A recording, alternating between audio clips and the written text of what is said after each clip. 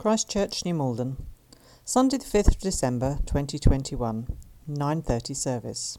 Stephen Kurt speaking on How They Looked Forward to Jesus. Moses.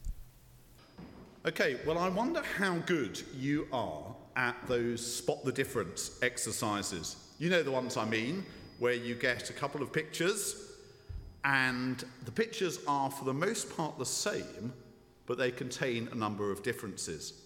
Nathan tends to use them quite a lot with our children's groups. They're very popular, and here is an example. Okay, now you've got a few seconds to try and spot the differences in those pictures. I'm just going to move this slightly away from the speaker. Okay, let's see how many you're going to get. Okay, I hope you're working hard. I hope you're playing this at home. Right, I wonder how many you've got. Okay, put up your hand if you think you've got 4. 5? 6? Wow, 7? There's no way of checking this, of course. Okay, but let's see the answers. Okay, there they are. So how many of you got all of them? Well, most of them, perhaps a few of you did. Well, I'm impressed. But sometimes we have to do this task in real life. So at the school that I taught at, we tended to have at any one time about 2 or 3 sets of identical twins. It wasn't a huge school at all, but we tended to have 2 or 3 sets of identical twins at any one time. And even before I had my own twins, who weren't identical, one of the tasks that I really set myself as a teacher was to try and spot the differences between them so that I could be confident about telling which twin was which. And I saw it as a sort of matter of personal pride that I was able to do this. So they're a collection of identical twins. And of course, the people who really know them, their parents, probably would tell them apart quite easily, even if, to the rest of us, it's more difficult. But what's even more fascinating, really, when it comes to families, is playing spot the similarities. Sometimes the similarities in families between fathers and sons and daughters, and whatever, are obvious, and sometimes we appreciate them a bit more gradually.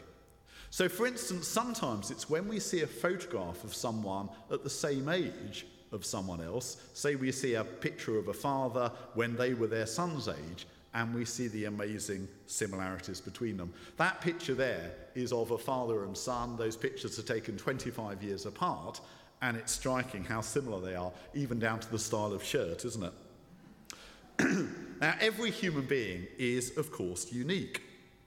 But particularly where families are concerned, there can also be some uncanny similarities alongside the differences.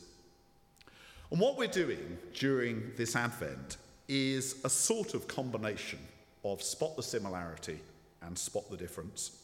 We're looking for the most part at Old Testament characters who pointed ahead to Jesus. Last week, as I said earlier, we looked at the patriarchs, Abraham, Isaac, Jacob. Next week, we're looking at David with David. And this week, we're looking at the figure of Moses. And the family illustration is very relevant because all of these people were part of the one family of God. The patriarchs were so called because they were the fathers of the people of Israel. And Moses, David, and ultimately Jesus were all part of that family. And learning to read the Bible as a Christian is essentially learning to read it with Jesus as its goal. And this involves us learning to spot the similarities and the differences to Jesus of those people who came before. So who was Moses? Well, let's have a picture up of Moses. He was the leader of Israel during the really crucial moment of their history when that people of Israel were rescued by God from slavery in Egypt. That's the story that I spoke about a few weeks ago when I spoke about Holy Communion and the similarities to the Passover. Now, God, according to that story, rescued the people of Israel by leading them through the Red Sea. Once he'd done that, he led them to Mount Sinai, God's holy mountain, where Moses received the law, which was how God wanted his people to live. But while Moses was up the mountain, the people turned away from God, and they worshipped an idol which they'd made, bringing God's judgment upon them. But thanks to Moses pleading to God on their behalf, the Israelites were forgiven, and were given sacrifices which they had to sort of constantly make to deal with their sin. Now, because of that sin, because of the evil within them, the Israelites couldn't progress straight to the land that God had promised them. They had to wander instead in the desert for 40 years. But God was nonetheless with them. And after 40 years, the people, but not Moses, were able to enter, again through water, the promised land. Now, it's a good story. It's a great one for our children to colour in and learn about in their groups. But what's it got to do with Jesus? Well, the New Testament writers, they would say absolutely everything it's got to do with Jesus. And the way in which they illustrate that is by deliberately telling their story of Jesus to have echoes of this story of Moses. Now, Matthew's Gospel, the first of the four Gospels, particularly does that, but actually all of the New Testament tells the story of Jesus in ways that deliberately echo this story of Moses so that we can understand Jesus better. But as I say, Matthew's Gospel particularly does it. So, for instance, after Jesus is born, wicked King Herod, he tries to kill Jesus by massacring all the children under 2 in Bethlehem. Sounds familiar? Yes, says Matthew. It's very familiar because something very similar happened when Moses was born, and a deeply threatened Pharaoh of Egypt also tried to kill all the Israelite baby boys that were threatening his power. Now, to get away, back to the Christmas story, from the dangers of Herod, Mary, Joseph, and baby Jesus, they escaped into Egypt, didn't they? And they were then led out of Egypt again after Herod had died. Sounds familiar?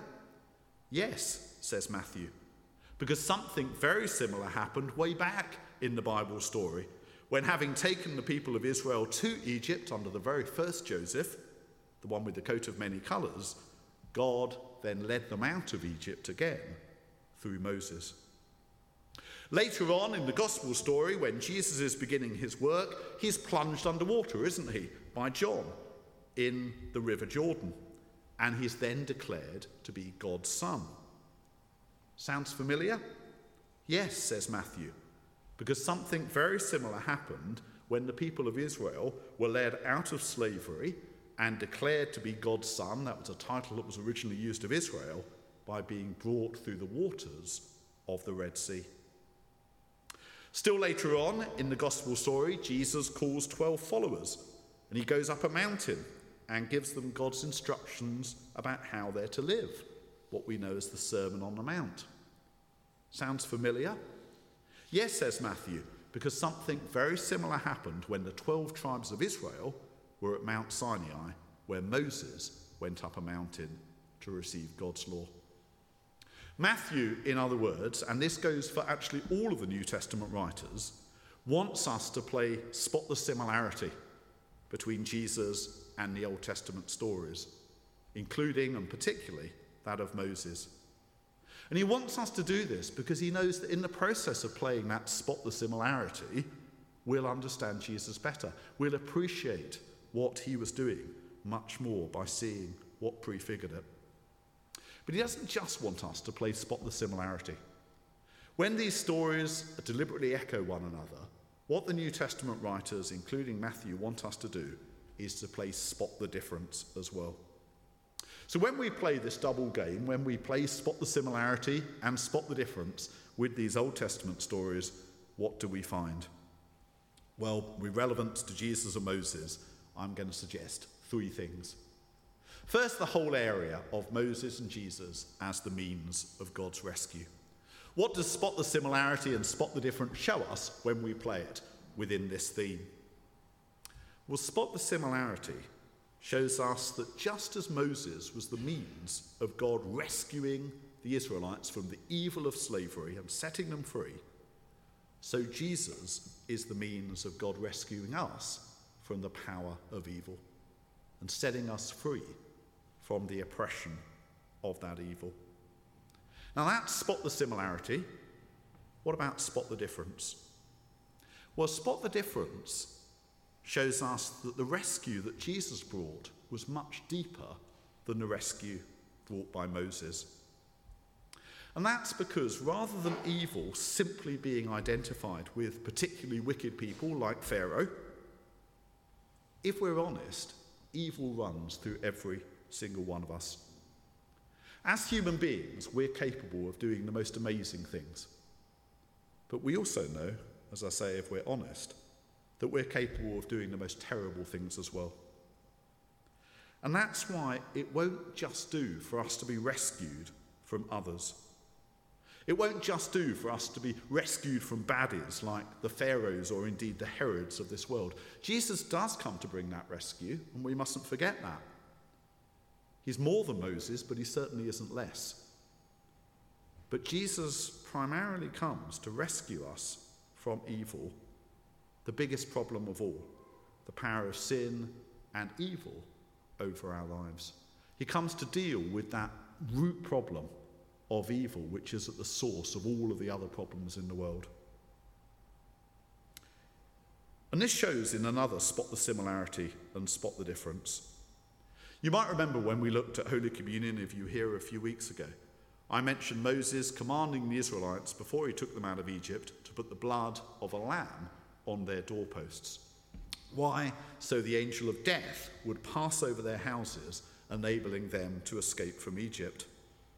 And spot the similarity at this point shows us why Jesus is described in John's Gospel as the Lamb of God, who takes away the sin of the world.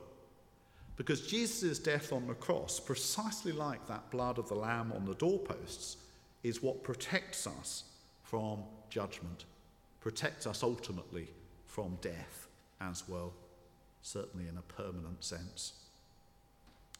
That spot the similarity, but spot the difference here, shows us that because Jesus' death was the perfect sacrifice, no further sacrifices were needed. As I said earlier, because the Israelites kept on sinning, God, through Moses, had to give them all of those animal sacrifices, which had to be constantly repeated. They were constantly going on in the temple in Jerusalem once it was built, and before that in the tabernacle. But the New Testament makes it really clear, particularly in the letter to the Hebrews, that the sacrifice of Jesus was once and for all. It did the entire job. There was no need to offer any more sacrifices because sin and its power had been dealt with once and for all. It had been totally defeated by Jesus' death. And that is wonderfully reassuring. If we still had a system where we had to offer sacrifices regularly, we would be unsure about our position before God. But we, if we've turned to Jesus, are permanently forgiven, permanently rescued, permanently restored by God. What happened under Moses had a sort of temporary quality. What happens under Jesus is so much more.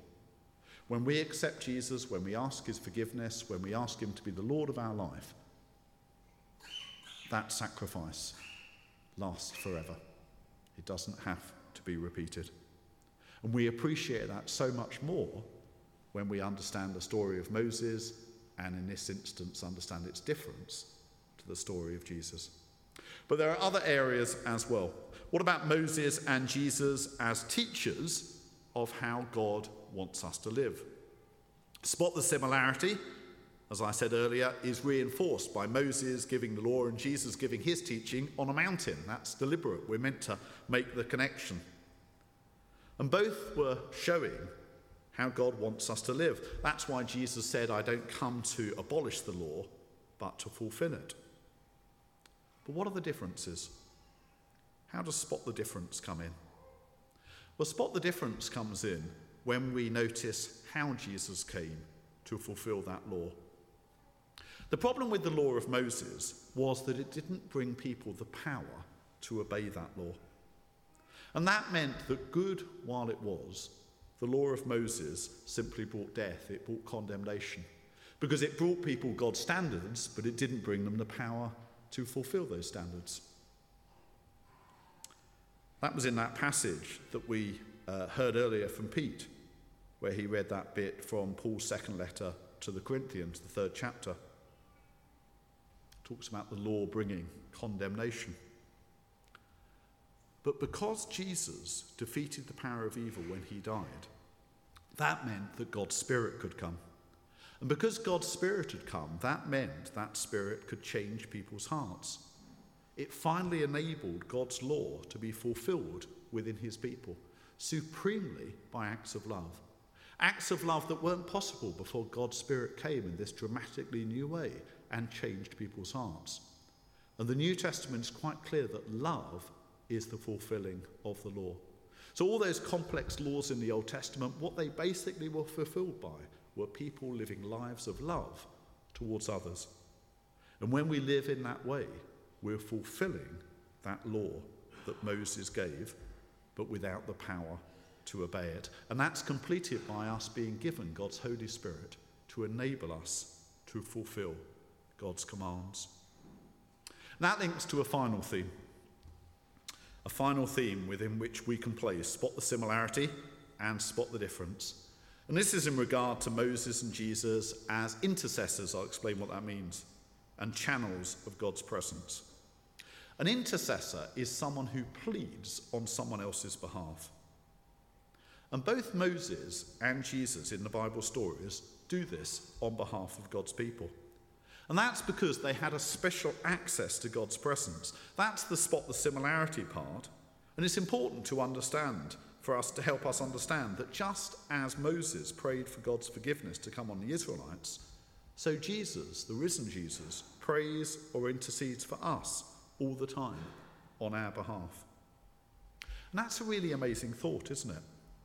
Jesus, God's own Son, praying for our forgiveness constantly, praying for our acceptance before his Father, going to bat for us, as it were, on our behalf. That's spot the similarity. What about spot the difference? Spot the difference is crucial here, and it was reflected within that passage from 2 Corinthians. You see, with Moses, the presence of God was limited, and it was temporary. Moses alone, we're told, was able to meet with God by entering this special tent of meeting. And Moses, we're told, had to wear a veil afterwards to protect the Israelites from the glory of God shining out from his face. But even under that veil, the glory of God, we're told, was gradually fading away.